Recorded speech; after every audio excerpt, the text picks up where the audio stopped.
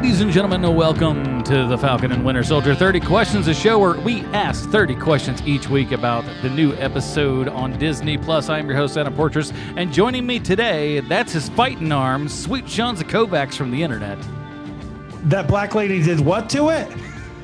And skyrockets in flight, he loves him some Turkish delights, Bruce Leslie. I think yellow is my third favorite color. Oh, well, what? Come on. First has got to be blue for you, right? You're a blue kind of guy? No, it's more like beige, khaki, and then yellow. Oh, well, it all seems to be part of the theme, and I can respect that. Well, we are back, everybody, with another episode for you, Season 1, Episode 4, entitled The Whole World is Watching, rather. Question number 1, let's get into it. This week's episode felt different. Now, I'm not sure what it was, but this episode felt different than the others, so I looked it up to see if they had changed directors, and what I found out is that every episode this year is directed by Kerry Skoglund. Have you guys heard of Kerry Skoglund before? I haven't. Episode 1 of Falcon and Winter Soldier 30 Questions. The question was question 27. I asked the question, Kerry Skoglund directed this episode, and she's been a director since 1994. In the last few years, she's directed Walking Dead and A Handmaid's Tale and The Americans. How do you think she did? Adam Portress says, and I'm quoting, quote, she's doing a fantastic job so far. Big fan, end quote. Good job, man. Wow. To believe that you have that kind of recall, that you came up with that with no prep, Sean. That is so impressive. Prep. He's an Encyclopedic Britannica boy, I tell you what. And I remember my answer was, I've never seen The Americans. And then you said, yes. Oh, it's good. You should watch it. And yes. I still haven't seen it. So call that a Portress. All right. So Adam has short-term memory loss. Let's chalk that up for the answer for number 1, I suppose. Question 2. Why was Bucky such a jerk about TT? I have a very I have experience in this. Okay. Being someone from up north, I do not refer to my dad's sister as aunt. I refer to her as aunt. And all of my aunts are my aunts. None of them are aunts. Yeah. This makes some people crazy for some reason. If I'm in mixed company, I will have to remind myself to say aunt instead of aunt, even though my natural predilection is to say aunt. And it's only because I know that there's people who are going to have a problem with me using that word. Yeah, that's why. And I think the South is the exact same way, because I feel like I knew a lot of people growing up who, TT was the name for their aunt. I didn't have to be told this by the show. Living in the South, I knew that that's where that was coming from. And I think the reason here, Bruce, is that he's an old-fashioned guy from the North, and he doesn't like any of these things in the South, and it confuses him. But what? So here's the thing, though. He was a jerk about it, though. He wasn't like, I could see somebody saying TT. Is that like a name for one of your relatives or something? But he's more like, what the heck is a TT? Yeah, I think that he kind of knew what it was. He's just being a jerk about it. Yeah, I think he's being purposefully antagonistic at a time when it wasn't necessary. Yeah, agreed. Well, between these two, I don't see that being a thing. Come on now. Plus, you got to remember, this guy was brainwashed for 60 years. He was born 106 years ago. He's probably running across strange words all the time. So he's probably learned how to fake like, oh, yeah, I got a TT. Yeah. Yeah. And then later go to like Urban Dictionary and look it up on his phone like I do. He's like, I thought he was black. He's speaking Spanish over here. No, that's Tia. That's different. Come on now. Get it right. I've got to say that that is one of the things that I have learned as I'm getting older, is that there's new terms coming out all the time. Yeah. This week I'm walking by 2 younger guys. They're not even that young. They're in their 20s. And one of them goes, that dude's 13s, dude. And the guy goes, he is 13s? Really? He goes, yeah, that guy's 13s, bro. Okay, now old man checking in here. I can't say that I know what that one is. I had no idea either, and everybody that I ask, who then looks in Urban Dictionary, and it's not there. What? Yeah. Ooh, okay, this is that newness. I just assumed bad luck. No. It was more like that guy's awesome. Oh, huh. Yeah, that dude's 13. Okay, So it's like you get a tattoo, you ask for a 13, but you get a 31. I remember. You remember those? You remember back in the '90s, or it was probably late '80s, early '90s. The Lucky 13 shirts and all that kind of crap. Feels like this is an offshoot of that. Coming back in style. Yeah, it's coming back. Them Lucky 13 shirts that you've been storing back there since 1992. Crack them open, boys and girls, because they are on Front Street again. Cool. I'm pulling out my Varney shirts. Oh man, Rude Dog is coming back. OP, baby. Big Johnson shirts. What the hell? Number 3, Sean, please. Number get 3 us away was the from Jamaica. opening. Was the opening scene the best acting of Sebastian Stan's career? Now, I'm going to say that I assume Sebastian Stan has been in things that are not Marvel properties, but I have to confess I've only seen him that I can recall in Marvel properties. And among those, I think this show as a whole is absolutely showcasing what he could do, because I just assumed he probably couldn't act very well, so they gave him this rigid, cold character, but I was wrong. No, yeah, I mean, well, I agree, really, is that I think he's doing a fantastic job here. He's had, plenty of other roles before, even outside of, of being Bucky and everything. But it's obviously the thing that I think most people are going to know him from at this point. And with that said, I think probably so. This was a fantastic opening, and one that I frankly didn't see coming. And I feel like you should have. I should have seen this coming, that we're going to, figure out what the old Wakandan, backstory here is and everything. But it was done in a way that emotionally connects you with this character, because you can see on his face exactly what he's going through. This thing that is usually the trigger to set him off into this mad killing machine is being said right in front of him. He feels like he knows nothing's gonna happen, but at the same time too, there is that fear that deep down inside he has not yet beaten this thing, and the sense of dread and then ultimate release that comes on his face and everything by the end of that scene, it really is fantastic. Yeah. So I have to confess, I quickly looked up his IMDb, and he played Jeff Galooly in I, Tonya, and I'm going to say that's the best acting of his career. That whole movie was fantastic. I can't Yeah. I can't recommend that high enough for people that haven't seen I, Tonya. How did It's I also not in know Logan he was- Lucky, which is also a good movie. Oh yeah. It is a good movie, man, but it's no Jeff Galooly. Logan Lucky was stolen. The show was stolen by Adam Driver there. Yes. And maybe that, what's the Craig Rogers guy? Anyway, number 4, Adam. Some low life. Number 4, if you've been hurt by the good guys, would you ever trust the good guys? Okay. Again, another story time with Sean. Sorry about that.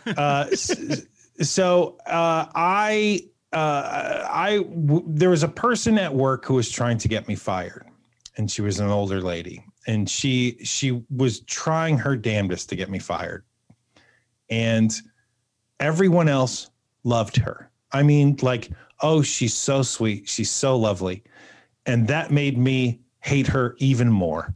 That everybody else around, oh, she's so wonderful, she's so great, and the entire time she's trying to get me fired.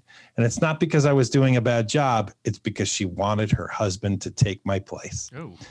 So I hated her with a blinding passion. I hate her even to this day with the same amount of hate that I hated her back then.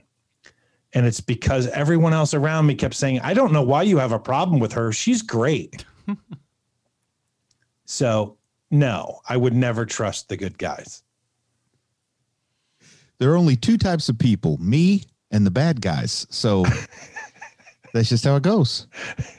Yeah, I think it's an easy mindset for a lot of people to get into. And, if anybody's known, anyone that was like in recovery and stuff like that, sometimes it's hard for those people to trust, others that are, want to do the right thing for them, and vice versa. It's like, oh, this person is, a little bit unstable. How can we make sure that, trust is going both ways and everything? It's a tough road to hoe. And I can understand why these refugees would have this problem, but at the same time too, you also feel like, but these are the good guys, so it's, I like how we're keeping it, realistic enough, it feels like. That's why for most people, once you reach a certain age, your inner circle is small enough to be a pinky ring. I mean, it just gets smaller and smaller with time. It's true. Believe you me, kids, it's much better that way. When you get it down to as few as possible, boy, life feels a lot more free. That's why me and Sean's dad love quarantine, because nobody's allowed to talk to us. Number 5. Is Baron Zemo the exact reason we tell our kids don't take candy from strangers? And does the fact he was singing Ba Ba Black Sheep in a minor key sweeten the deal for any child on Earth? Maybe those kids. That's about as much. Like, you got to have it pretty bad for that to, like, the Baba Black Sheep is a thing that, like, knocks it off over the edge.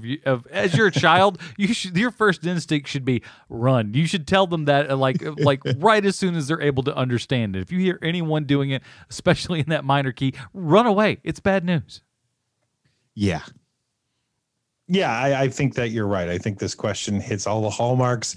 It's one of the issues that I have with the show. Like, no kid in the real world will be taking candy from that guy at this point.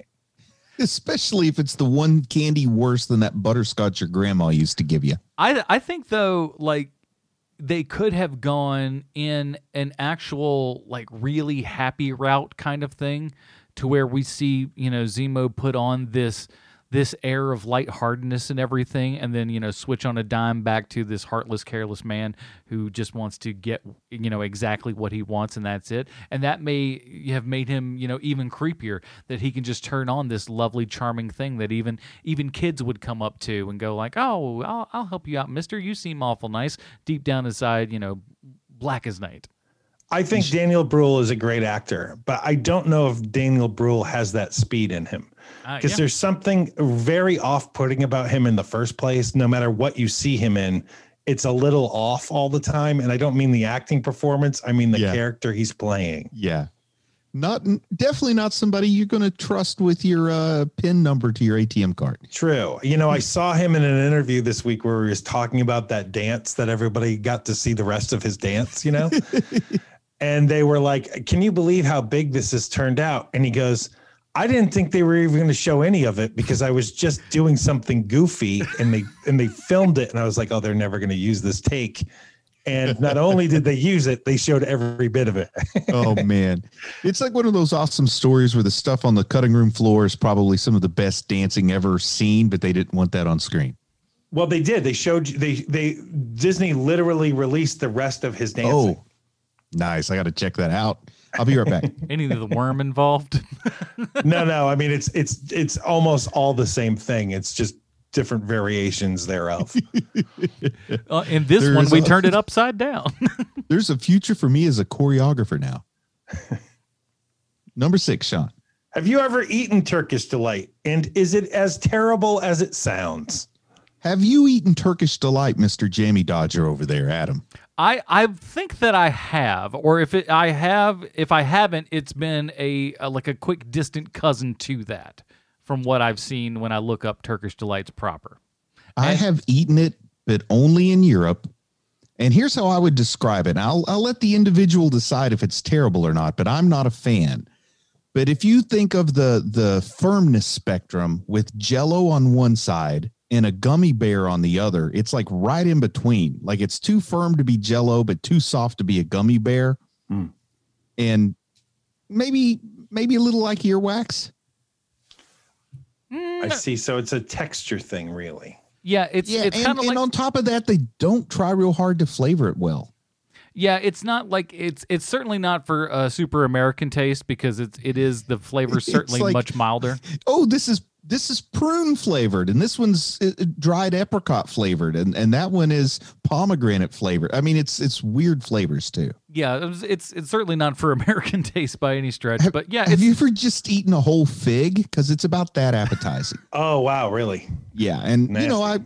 I mean, figs have their fans, but maybe I only like them in a Newton. All those fig fans out there. Yeah, but an apple Newton's always better. I don't know that I'd say that that's true. I gotta say I'm a regular good old fashioned Newton fan that way. Guys, I'm going to be honest with you. I have no dog in the Newton fight. Apple Newton. Number 7,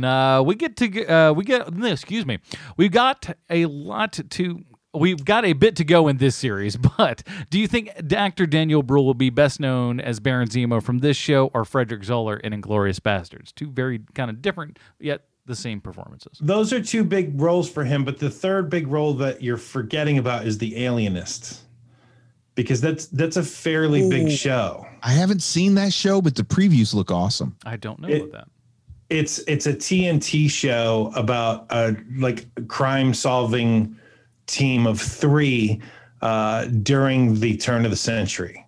They were really promoting it heavily during the first season of Snowpiercer. So I've seen all the previews, but never seen an episode. Oh, yeah. I've seen the previews for that. I've seen a couple of episodes of it. It's not really my jam, but I can see where, if you're somebody who's like, man, I love Peaky Blinders, I just wish it was slower. That's your show. I think I'm going to say that given the two choices Adam laid out here, it's definitely going to be Zemo. Because when I think about Inglourious Bastards, the first thing I'm thinking about is Christoph Waltz. And then I'm probably thinking about, what's his name? Brad Pitt after that. And then Eli Roth even sticks out. It's like, yeah, Eli Roth was in that movie. And I don't really remember Daniel Bruhl as much. Yeah, it's there's a lot of his role that is a little bit underplayed there and not, as flashy and big as the other. So, yeah, it makes sense. Zemo's a solid, at least I would say 20% of this show. There are going to be people that have different takeaways, but there are going to be folks that are like, man, the thing I most remember is how weird Zemo was there. And we didn't really get to know him at all in Civil War, in my opinion. So this is really the Zemo property. Yeah, this is the first time that we've ever got to see the character as, a fully defined character and not just kind of some sort of, thing off in the past, in the distance that we just go, oh, we'll eventually get to that. It's like, no, we're here now with that. And it's developing quite nicely, more so than I frankly thought it would. Do you think they're developing him into a bigger bad? Because that's what it feels like to me. They're getting ready to really pull the trigger here on making him just a force to be reckoned with in the MCU. I think they would be smart to do that. He's not going to, I don't know that he would ever get up to a Thanos level, if you will. Well, good Lord, I would hope how not. would you? But we have to keep that in mind now, because we are past that particular block within the Marvel universe and everything now. So the next things are either going to have to be, these more small contained things or something that's even bigger than Thanos. And I think we need to dwell down in the street level stuff for a little while longer before we go completely bonkers. I'm trying to think of a TV or movie character to compare him to, but I feel like they're trying to play him into this role where every so often he shows up and you shouldn't trust him, but you go ahead and feel like you don't have any choice to trust him, and he double crosses people 20 times in a row, and for some reason people keep trusting him. Like that's what I'm feeling. Oh. Maybe like Loki more than Thanos, but a non-supernatural Loki. Sure. Yeah. Destro. Yes, Destro. Yeah, I can definitely see him being the kind of omnipresent lower level villain that's always kind of there and can, swoop in, do whatever he does, and then kind of swoop back out. And never has to be that kind of giant. Maybe like a little finger, like using the Game of Thrones analogy. Maybe like a little finger. There you go. Little finger. Perfect. Number 8, Bruce. When Sam says to Carly, I agree with your goals, I just don't agree with how you're going about it. It's a line taken almost verbatim from the comics. In the comics, it's Steve Rogers talking to Carl Morgenthau. Do these direct recreations give you joy, or do they seem derivative? For me, I like them, and yes, it is a well-worn kind of line, if you will, but there's a reason why, because it's very accurate and it's very real to real life. There are people that may have good intentioned ideas and stuff, but go about accomplishing those in all of the wrong ways. So having Sam say this is it seems a little bit cliche, but it's cliche for a reason, is that you don't always have to go about, killing people in order to get things done correctly. But sometimes you have to. So that's the tough part. And I usually like it. I usually like when that happens. I'm a sucker for that, actually. I totally like it now, But if you go back to when I was 20 years old, it would have burned me up. I'd be like, why? That's not who said that. This other guy's who said that. What? Why are they doing it wrong? And now I totally love it. And in fact, sometimes I see it and makes me feel a little bit smarter than my son, because I know where it comes from and he doesn't. Question 9. Do you think Falcon took Enfy's nest threatening his nephew's lives too well? Way too well. Like, that should be maybe he hates his nephews, though. I don't know how the family dynamic goes. He hasn't seen him in 5 years. It gets, doesn't really care too much. But for me, I think this actually speaks towards the character of Sam, in that while this would, snap a whole lot of other people, he is taking things from the most, clear-headed way that he could possibly, you could possibly ask from him, quite frankly. I don't think that you could do better than, like, okay, let me get them. Let me tell them that this is the place that they need to go. And I can't sit and worry about them right now because I got to do these other things to make sure that they're going to continue to be safe where they are. And also the thing that phone call really infuriated me, because I can just think somebody in your mid 40s and there's some kid in their 20s on the other end of the phone saying, I like you. You sound a lot like me. I'd be like, oh, blow it out your nose. I've been where you are before, buddy. Don't tell me I'm like you. You idiot. You have no idea who I am. You know nothing. But I don't know. Maybe he's coming from a point of view where, like, well, if you act like it's not that big a deal, then they're going to go with another strategy. But if you show how much it motivates you, then they're going to just lean into it. So maybe there's some of that going on. Yeah, you can't play your hand, especially with, like, in this kind of comic book world and everything. You play your hand to your villain. That villain then knows everything about you and is able to, one up you in that case. So that's how I see it, at least. Yeah, I'm a believer in the strategy. And of course, I have no shame anymore. But if somebody's trying to blackmail you or something, you just go out and you tell everybody yourself, hey, I did this. Sorry, before they get a chance. They're like, ha, now what you going to do, idiot? That's what Iron Man did. Yeah. Number 10. Guys, I can't believe they did it, but they made the super soldier serum into the One Ring. Has it been like this the whole time and I've only just noticed it? I love this. I know what the One Ring is. I get the reference. I don't understand how it relates to the super soldier serum. It grants so much power that you have to destroy it because that power corrupts whoever holds it. I see. And, and I did not make that connection till Adam wrote this question. So I want to say good on you, Adam. That was a great question. It screamed to me so hard. And of all people, I was just like, Zemo's going to be Boromir. Am I wrong? I mean, like, it feels like the most obvious thing in the world, and he doesn't. And that was surprising to me. I was so shocked that he actually has principles, and I think that colors that character a little differently. And then we find out probably John Walker's Boromir. Yeah, or at least Sauron. Yeah, because he's constantly wanting that. He's searching after it, but, like, you can tell that the look on his face when he's holding it and everything, just like, oh, this is it. This is the. I can't believe they did that, and that's what I've just leapt up and I was like, oh, this is Lord of the Rings. This is great. Let's go to 11. Do you think we end up seeing John Walker in a therapy session with Bucky's therapist to finally address his PTSD? And do Bucky and Walker end up supporting one another in dealing with their respective struggles? The only way I see that happening is at the end of all this, in the post-credit scene at the end of the last episode. Maybe Walker's sitting down trying to get better. But with as few episodes as we've got left with this bad boy, I don't think we're going to be spending any time in a therapist's office. But just like you say, I can see at the very end, we see Bucky leading Johnny Walker down a long hallway, and you think he's taking him to the Supermax prison, talking about how awful it's going to be. He's going to suffer like he's never suffered before. Opening the door, walk in, they both sit down, and there's that fake Edie Falco. That's not a bad line. I like that. Yeah, it's not a bad way to end the season for sure. I think it mostly depends on what happens in the next episode.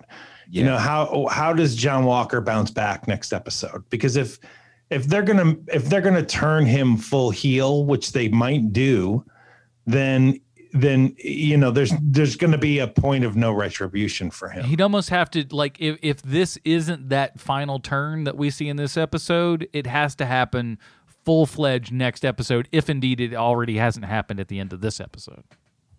Yeah.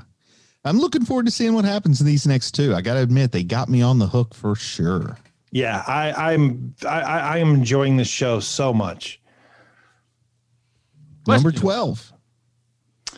Why didn't we ever think about using Falcon's jetpack as a flamethrower? Are we idiots? Here's my question. Did the Mandalorian ever do that? Because that's the guy that I can't believe I didn't think should do that. Well, he had his own flamethrower, so like he didn't even have to worry about that. He had a front one. Think about this, flinging flames in two different directions. Hey, I'm not saying that we don't need something to look forward to in season 3, but Especially could bend over like Timothy Oliphant firing the rocket and instead shoot those flames out, put the other arm forward, shoot them out, and then just do like a little ballet pirouette. What if Falcon has a whole bunch of 3-alarm chili just before that? Ooh, talk about... And the strange thing is, when I read this question, Sean, suddenly I started picturing, what if Falcon's backpack was just wings and no jetpack, and they had to flap like a bird every time he flew? That'd be great. Or they hold out and that's it, and you've got to just you got to get a run and go, like take off like a glider, a hang glider. This part's always tough. Oh, I want to see those wings flapping away while he gets airborne. I'll be about it. 13. Yes, 13. This one comes to us from Rob. Rob writes, the end of the last episode is meant to shock at the new Cap being a disgrace, but do you think that the show will tackle how when the news breaks that maybe back home love for him is more for killing a terrorist? And what if Walker's popularity rises? That's Rob from the UK and the We Have Been Watching podcast. Check it out. Yeah, great podcast there. I don't know how the MCU is going to handle it, but in real world America, I found at least one person already praising Walker's actions on Twitter that said now it's his favorite Captain America of all time. Oh boy, he's willing to do what it takes. So in the real world, just like I said, the people who take the wrong message home after watching The Boys, I think some of that's happening here too.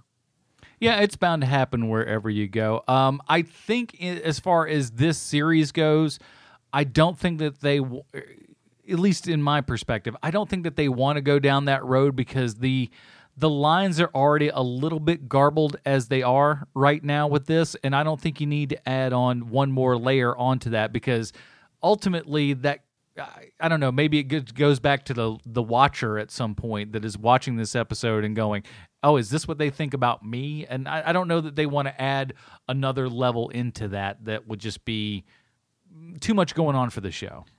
And, also, it would make me tired watching it. And, we've been through it in real life for so many years. I don't want to see it in my narrative television show.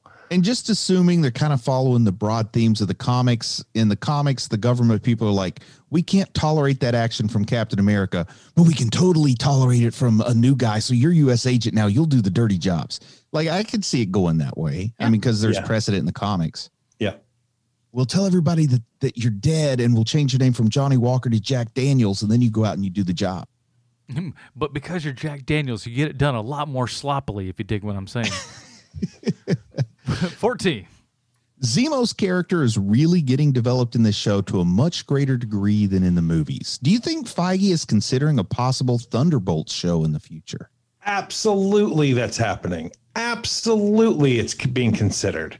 I think that whenever it comes, especially now that there's not a big team in the MCU, I think it is absolutely possible that we'll get a Young Avengers. I think it's absolutely possible that we might get something like the Thunderbolts.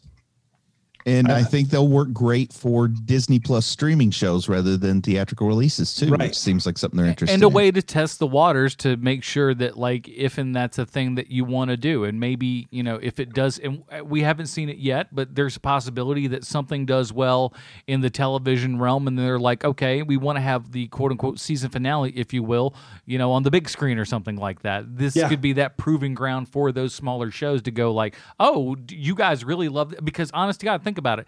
If you go, okay, the end of Mandalorian season 2, now you've got a Mandalorian, 90-minute movie that's in the theater this week. People would go see it because it had gotten to the point where it's big enough to where people will spend money for that.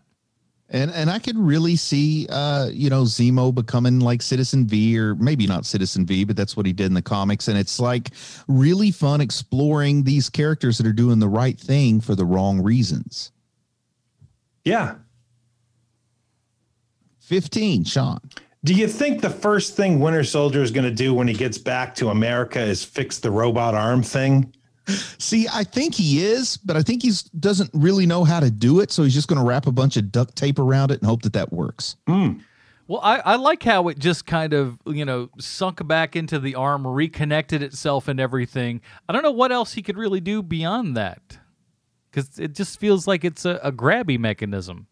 Because it's back on his shoulder and it's implanted in there and everything. So unless he has something that connects from like one shoulder to the other one so it doesn't pop off or something, I don't know. Thinking duct tape all around that torso, just tape it on real good so they can't yank it off. Oh, it's going to be some sort of combination touch lock kind of a thing. I mean, they could do a bunch of things. He could just go silver all around his entire body so it all matches up and you wouldn't really quite know where the arm starts and takes off. What are we, 16? Yeah. 16. Did anyone, this one comes to us from Corey D. Did anyone see them killing off Battlestar, or is he not really dead and Walker's freakout is just that much more heinous?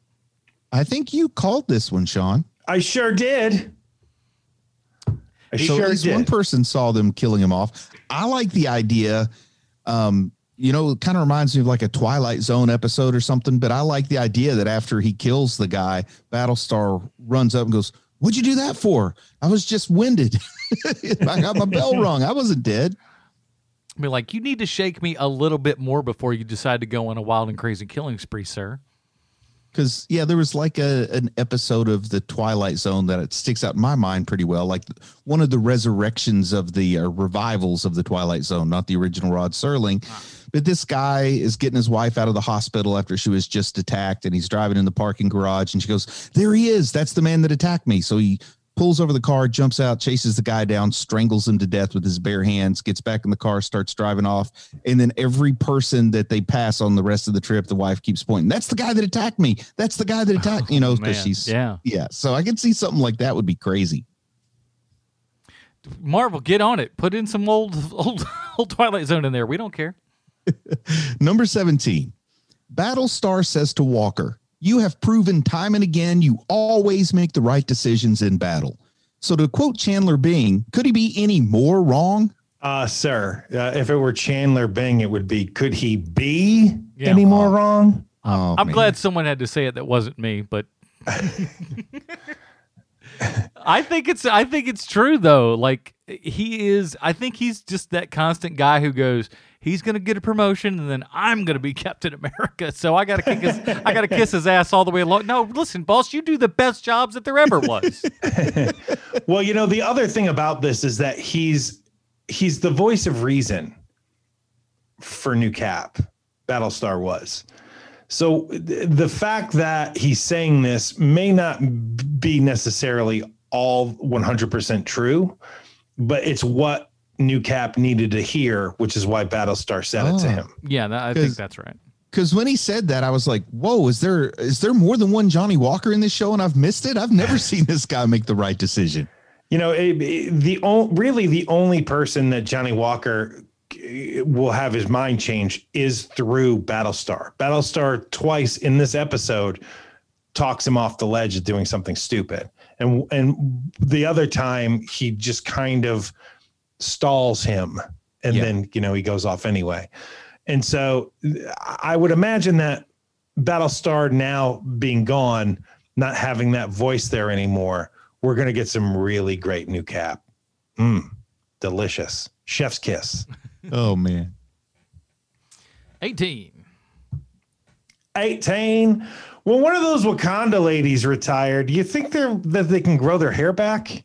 I think that's the number one reason they might retire. They're like, okay, I got 2 more years and then I can grow those glorious locks back. Because, man, I've really been wanting to get one of those Jennifer Aniston haircuts from Friends. But doesn't it work, though, that if you shave your head enough, it's just not going to come back? I don't know. I don't think it works that way. Oh, I have no idea. I don't know what. Do you think they ever get busted though? Like they've got the weekend off and they're going to the beach with their friends and they get busted wearing a wig and they're like, "Oh, you're faking your hair. You're in big trouble now. Now you got to do 5 more years before you get to retire." I like that whole crew. I love their presence. They are frightening. They do look like they awesome. can kick the crap out of anybody who is in that room. And when they just go, "Oh yeah, we go where we want to go," and you're like, "Yeah, okay, yeah." I do love it when Johnny Walker's walking over like, "Hey, calm down, little lady," and then bap, bap, bap, bap. Next thing you know, she's got his shield and he's there on the floor. Oh man, yeah, you totally buy all that stuff, and they were fantastic. So, but I would love to. I don't know. It may be one of those things where like you just can't shake them of it, and they're like, "Nope, that means one more thing that I have to deal with during the day." So I'm not gonna. I don't know. So some of those, it's a great scene. Some of those military people never get over that. Plus shit. his breakdown afterwards when he's like on the verge of tears and he's like, they weren't even super soldiers. Like you really see Johnny breaking down this episode. Yeah, I think that was the thing that really knocked him over the edge with some of that was the fact that he saw, these people don't even have anything and they are putting me, on the last ropes here. How dare you make me question my core beliefs that I'm stronger than you? Let's go to 19. Did you guys notice that we didn't actually see the last vial of super soldier serum being used? Any thoughts?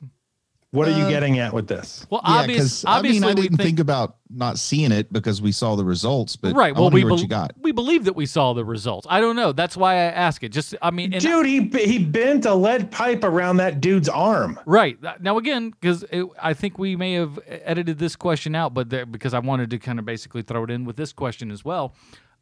What if that was just a partial dose? We don't, like I said, we don't know.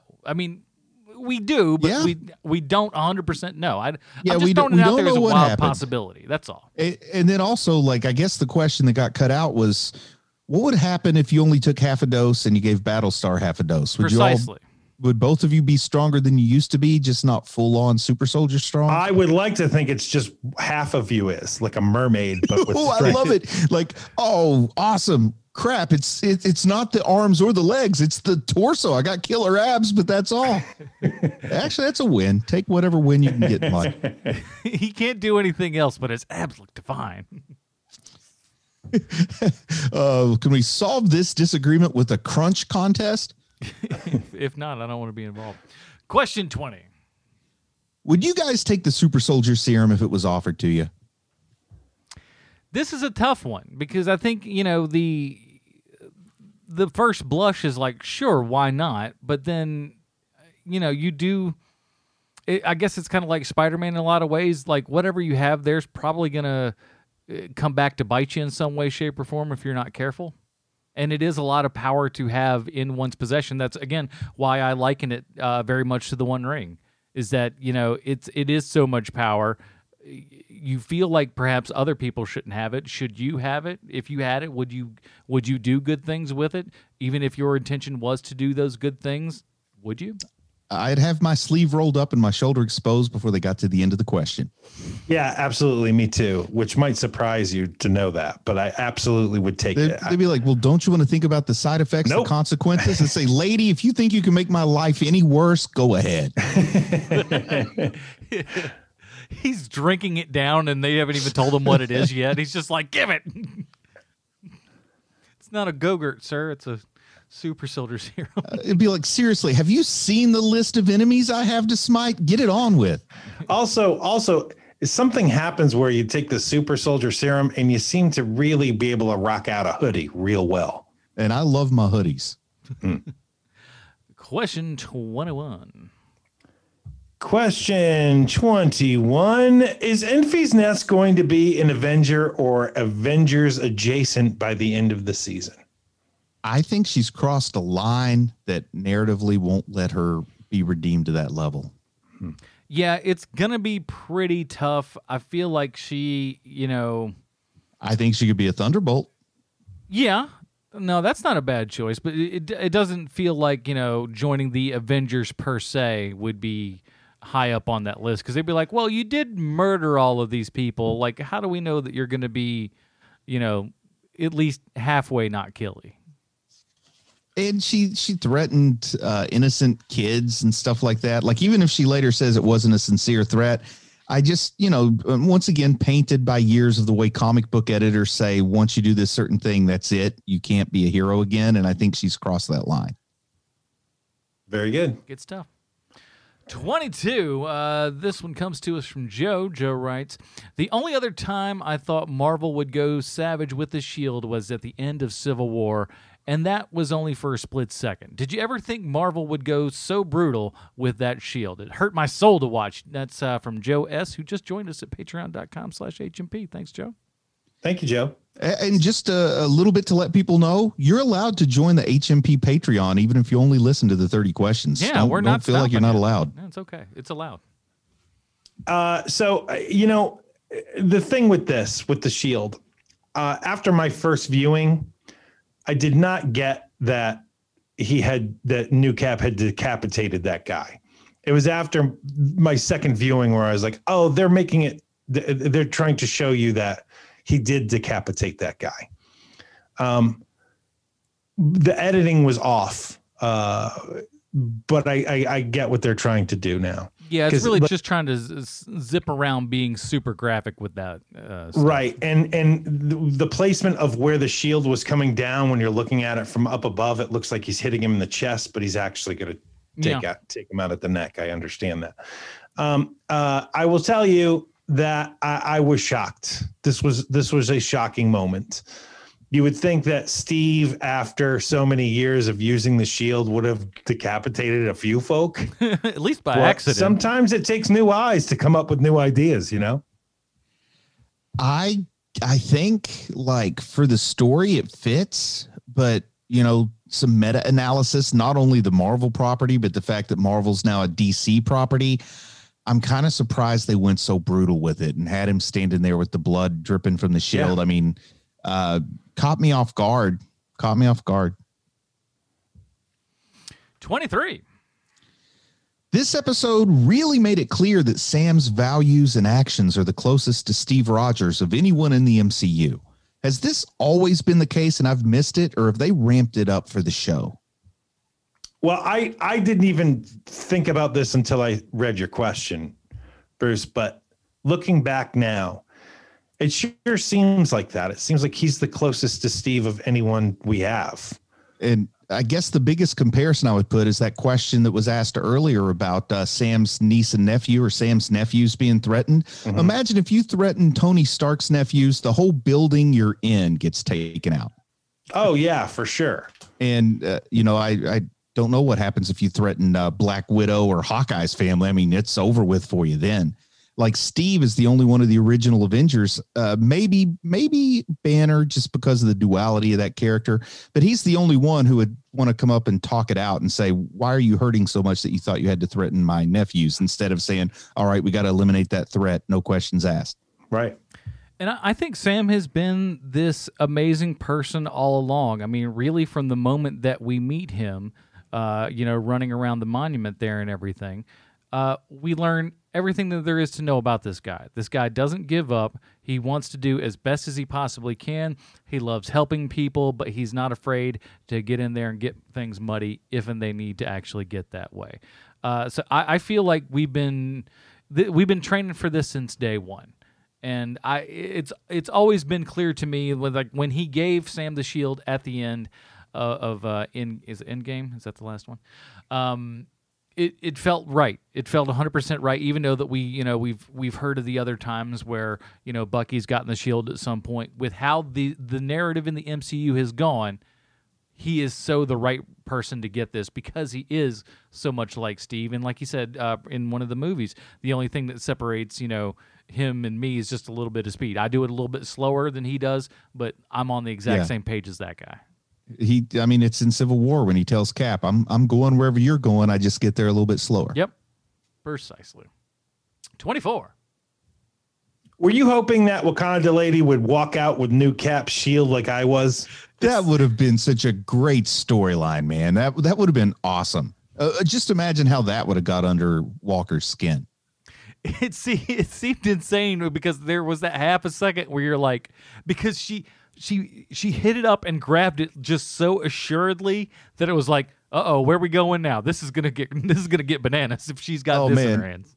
I would have loved for her to keep it for two reasons. First, it would have made for a great Marvel Legends figure, to get the Dora Milaje with Cap's shield.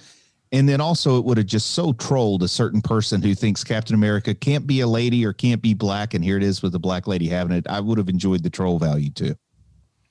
At the same time, too, I did find it a little bit weird that, like, after she's picked it up and she's got it and everything, she basically just drops it right back down in front of him. I'm like, oh, throw it across the room or something. Well, she was told to do it because she was going to walk out. And Io told her to drop it. Yeah, but she just drops it as opposed to, like, flinging it across the room. They're not common thieves. They're not common thieves. They're there on a mission. 25. This one comes to us from Kevin Jones, a.k.a. Will Billy. Will Billy. He writes, we have heard a few anecdotes about what happened during the blip. We say Natasha, Cap, and company dealing with the emergencies of grief in Endgame. Acting director Tyler Hayward in WandaVision referred to as what we did to survive. And now Carly in The Falcon and the Winter Soldier talking about how it was actually a blessing for people like her. Refugees looking for a better life were welcomed with open arms. It appears, depending upon your point of view, that the snap may have worked as intended. Was this explored at all in the comics, or do we believe that seeing this in future, in this explored future of the MCU? That's from Will Billy. Well, in the comics, if you go back to the source material that inspired the snap and killing half the people, there were no noble intentions from Thanos in the comics. He wasn't doing it to help the environment or to make the world a better place. He was doing it because he had a crush on the Grim Reaper, and he thought it would make her horny if he killed half of every living thing in the universe. So this whole nobility question wasn't even raised until the movies, and I expect it to continually be explored at this point because it's some new territory they can get where we don't know where they're going. Well, don't bury the lead, Bruce. Did it work? No, she dumped him for Deadpool. It happens. Guy's a fast talker. Just like Betty Crocker. Isn't that what they say? Fast talker, Betty Crocker, or something like that. Something like that. 26, Bruce. Is Captain America holding a bloody shield and striking a pose the closest to a 90s comic splash page we're ever going to get? Yes, because they're not going to put him in a robot suit. They're not going to make him a werewolf. This is as close as we're getting.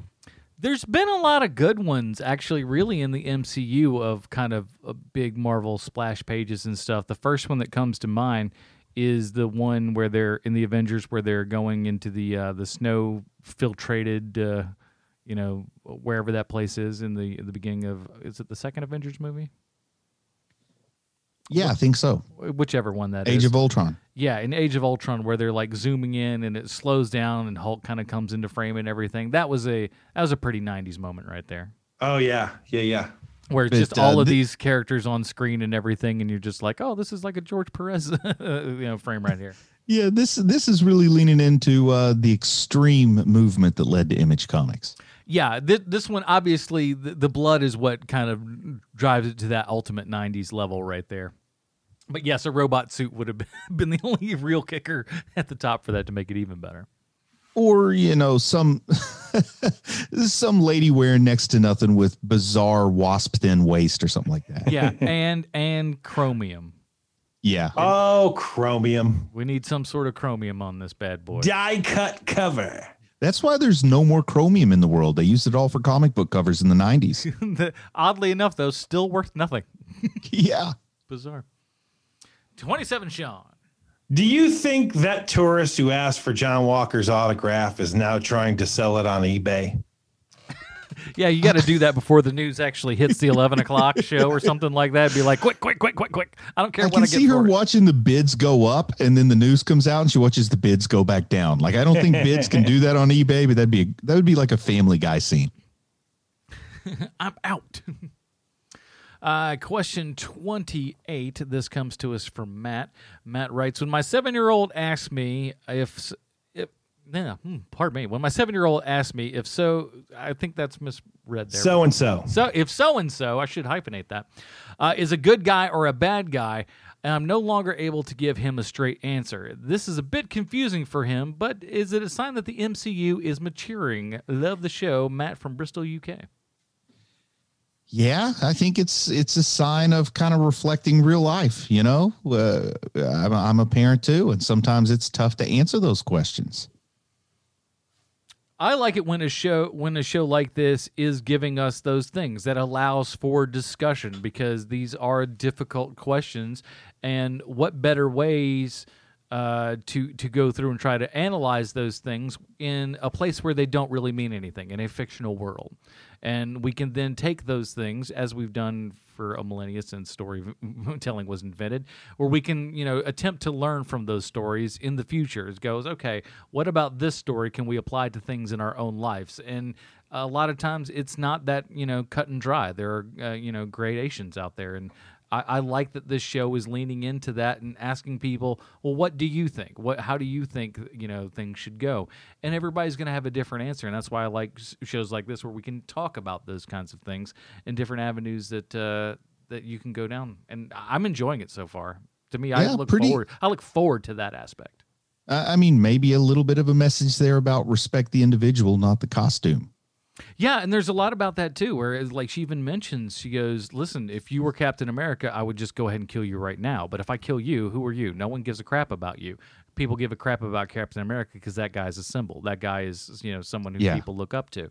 You could have been that guy, and perhaps you and I would be having a much different conversation if I was indeed Captain America right now. And I like that juxtaposition that we normally don't see in these, let's be honest, silly kids shows. Yeah. 29.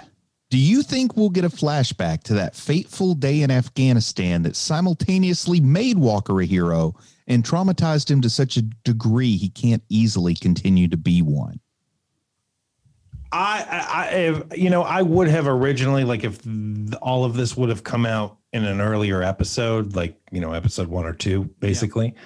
I would have said, we are getting it, no doubt about it. But the fact that we haven't gone back to Isaiah Washington means that I don't know. I would guess I want to see what that was. I want to see what he did, but I don't know if we're going to get it. Now, I agree, and I think I have the exact same thought process and everything. The only thing that gives me a little bit of hope that we might see that is the beginning of precisely this episode, where we have that flashback to Wakanda. So seeing that in place means that there's at least a little bit of a precedent set for it. So it wouldn't be completely unheard of to have these two meet up and then see, a little bit of that story ahead of time, or something to that effect. Yeah. And how come they gave 3 congressional medals to Johnny Walker and didn't give at least 1 to Battlestar? Like, I didn't even know you could get multiple congressional medals of honor for the same day. I thought they were like lifetime achievement awards or something. I don't know how all those things work. I'd like to say that I do, but most of it, while I think about it, I'm like, that's probably all based on movies, though it may not be right. Yeah, I don't know. I'm just going, I have a good idea. Wait a minute, was that just was that just an Oliver Stone film? I don't know. Who's to say? It would be kind of great if, like, every year at the Oscars they gave the same person a lifetime achievement award. Oh man, what a great idea! Until they die, and then they have to give it to somebody else. What a lovely idea. Jack Palance again? What? I guess it's Wallace Shawn now. Hey, that would be well deserved right there. And you could highlight something new that he did every year, and you'd still have a ton of stuff. That guy is a that workhorse. Might actually get me to watch them too. Yeah. This would have been the year to start that. Man, what's Wallace Shawn going to say this year? Number 30, Sean. I made a movie where I just sat in a guy with a booth and all we did was talk, and that was the film. And you know what? They loved it. Unbelievable. Go ahead. 30. 30. Bruce Guest power broker. I guess the death of Battlestar would make New Cap go crazy. Are you going to swing for the fences, Portress? All right, this is a big one. This is one I don't like doing, but I feel like if we're going to swing for the fences, you got to swing, and you got to swing big time. You're either going to go big or go home, and I plan on doing as such right now. I am saying Sam does not make it past this series. Sam. No, Sam. Wow. What did I say? Did I say Sam? My God. You said Sam. No, John. Bucky is not making it past this season. That's solid. That's solid. Best. That's a good one. It feels like there's a darn good chance that it could happen because we need to complete his story. That said, the only thing that gives me a little bit of apprehension about that is that we haven't quite. We would have to wrap up his little dangling participle there with the gentleman that he ate This in the bar is a PG with. show, man. Watch it. He needed to, we haven't gotten to the end of that, and unless we do that in a quick roundabout way at the end and then he kicks off, I don't know. That's the only thing that gives me pause that it might not go to the end of this, but I'm going to say at this point, I think Sam, I keep saying it, damn. Bucky will not. Yes, James will not hit the end of this series or past this series. Let's put it that way. I say Sharon Carter is actually Ultron. Sweet baby Jesus. That's a big swing. That's I feel like mine was a little bit more. You've already got your power broker. I don't know why you need to go for broker. You know what I'm saying? Cut it out. Well, because he already won, so he doesn't need need to be right. Exactly. You just keep swinging at the fan, and eventually it's just called, I was right that one time. What do you care?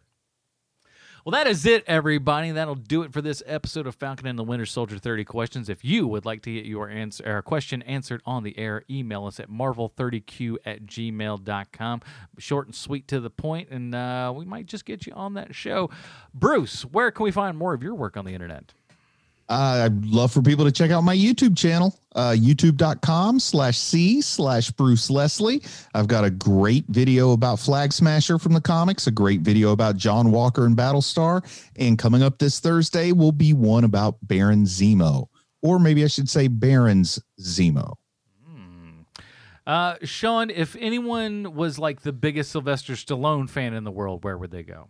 Oh, what an excellent question. So you see, all the lions in Voltron, they all have to meet up at the Black Lion.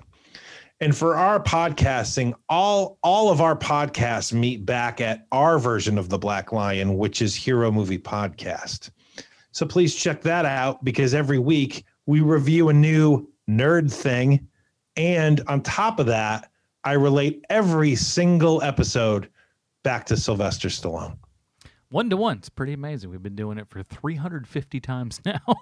Mm-hmm. What a who knew that this bit would go on that long? I certainly didn't. But I enjoy it every single week, and hopefully you will too. Hero Movie Podcast. And check out my other show, The Film Find. We're back. We did an episode on Godzilla, and there's another episode, should be out as you're listening to this, about the movie Slacks. That's right. There's a movie where a pair of pants goes around killing people, and I watched it and talked about it. Check that out, The Film Find, wherever you find finer podcasts. That is it, everybody. Join us next week when we're talking another 30 questions for Sweet Sean Kovacs on the internet. Bruce Leslie, I'm Adam Fortress. Falcon Punch!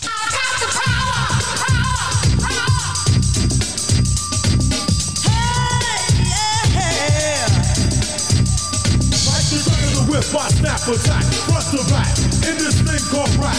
Feeling like a double rhyme double on a heavenly level. Bang the bass, turn up the treble. Flash for mine, day and night all the time. 714, wide the line. Maniac, radiac, winning the game. I'm the lyrical Jesse James.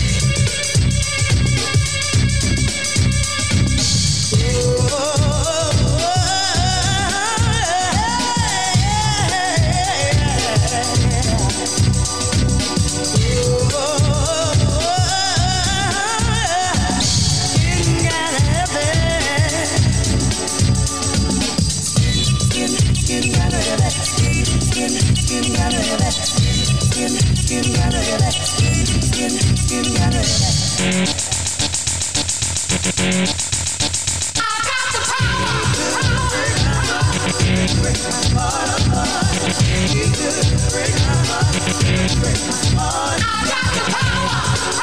heart.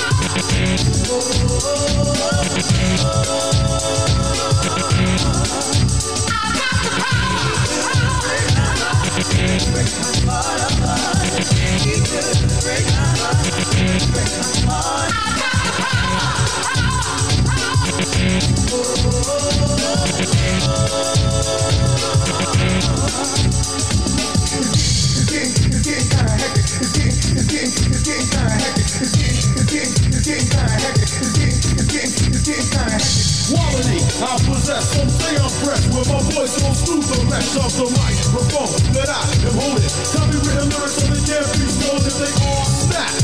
Don't need the police to try to say them. Your voice is sick, so please stay off my back or I will attack, and you don't want that.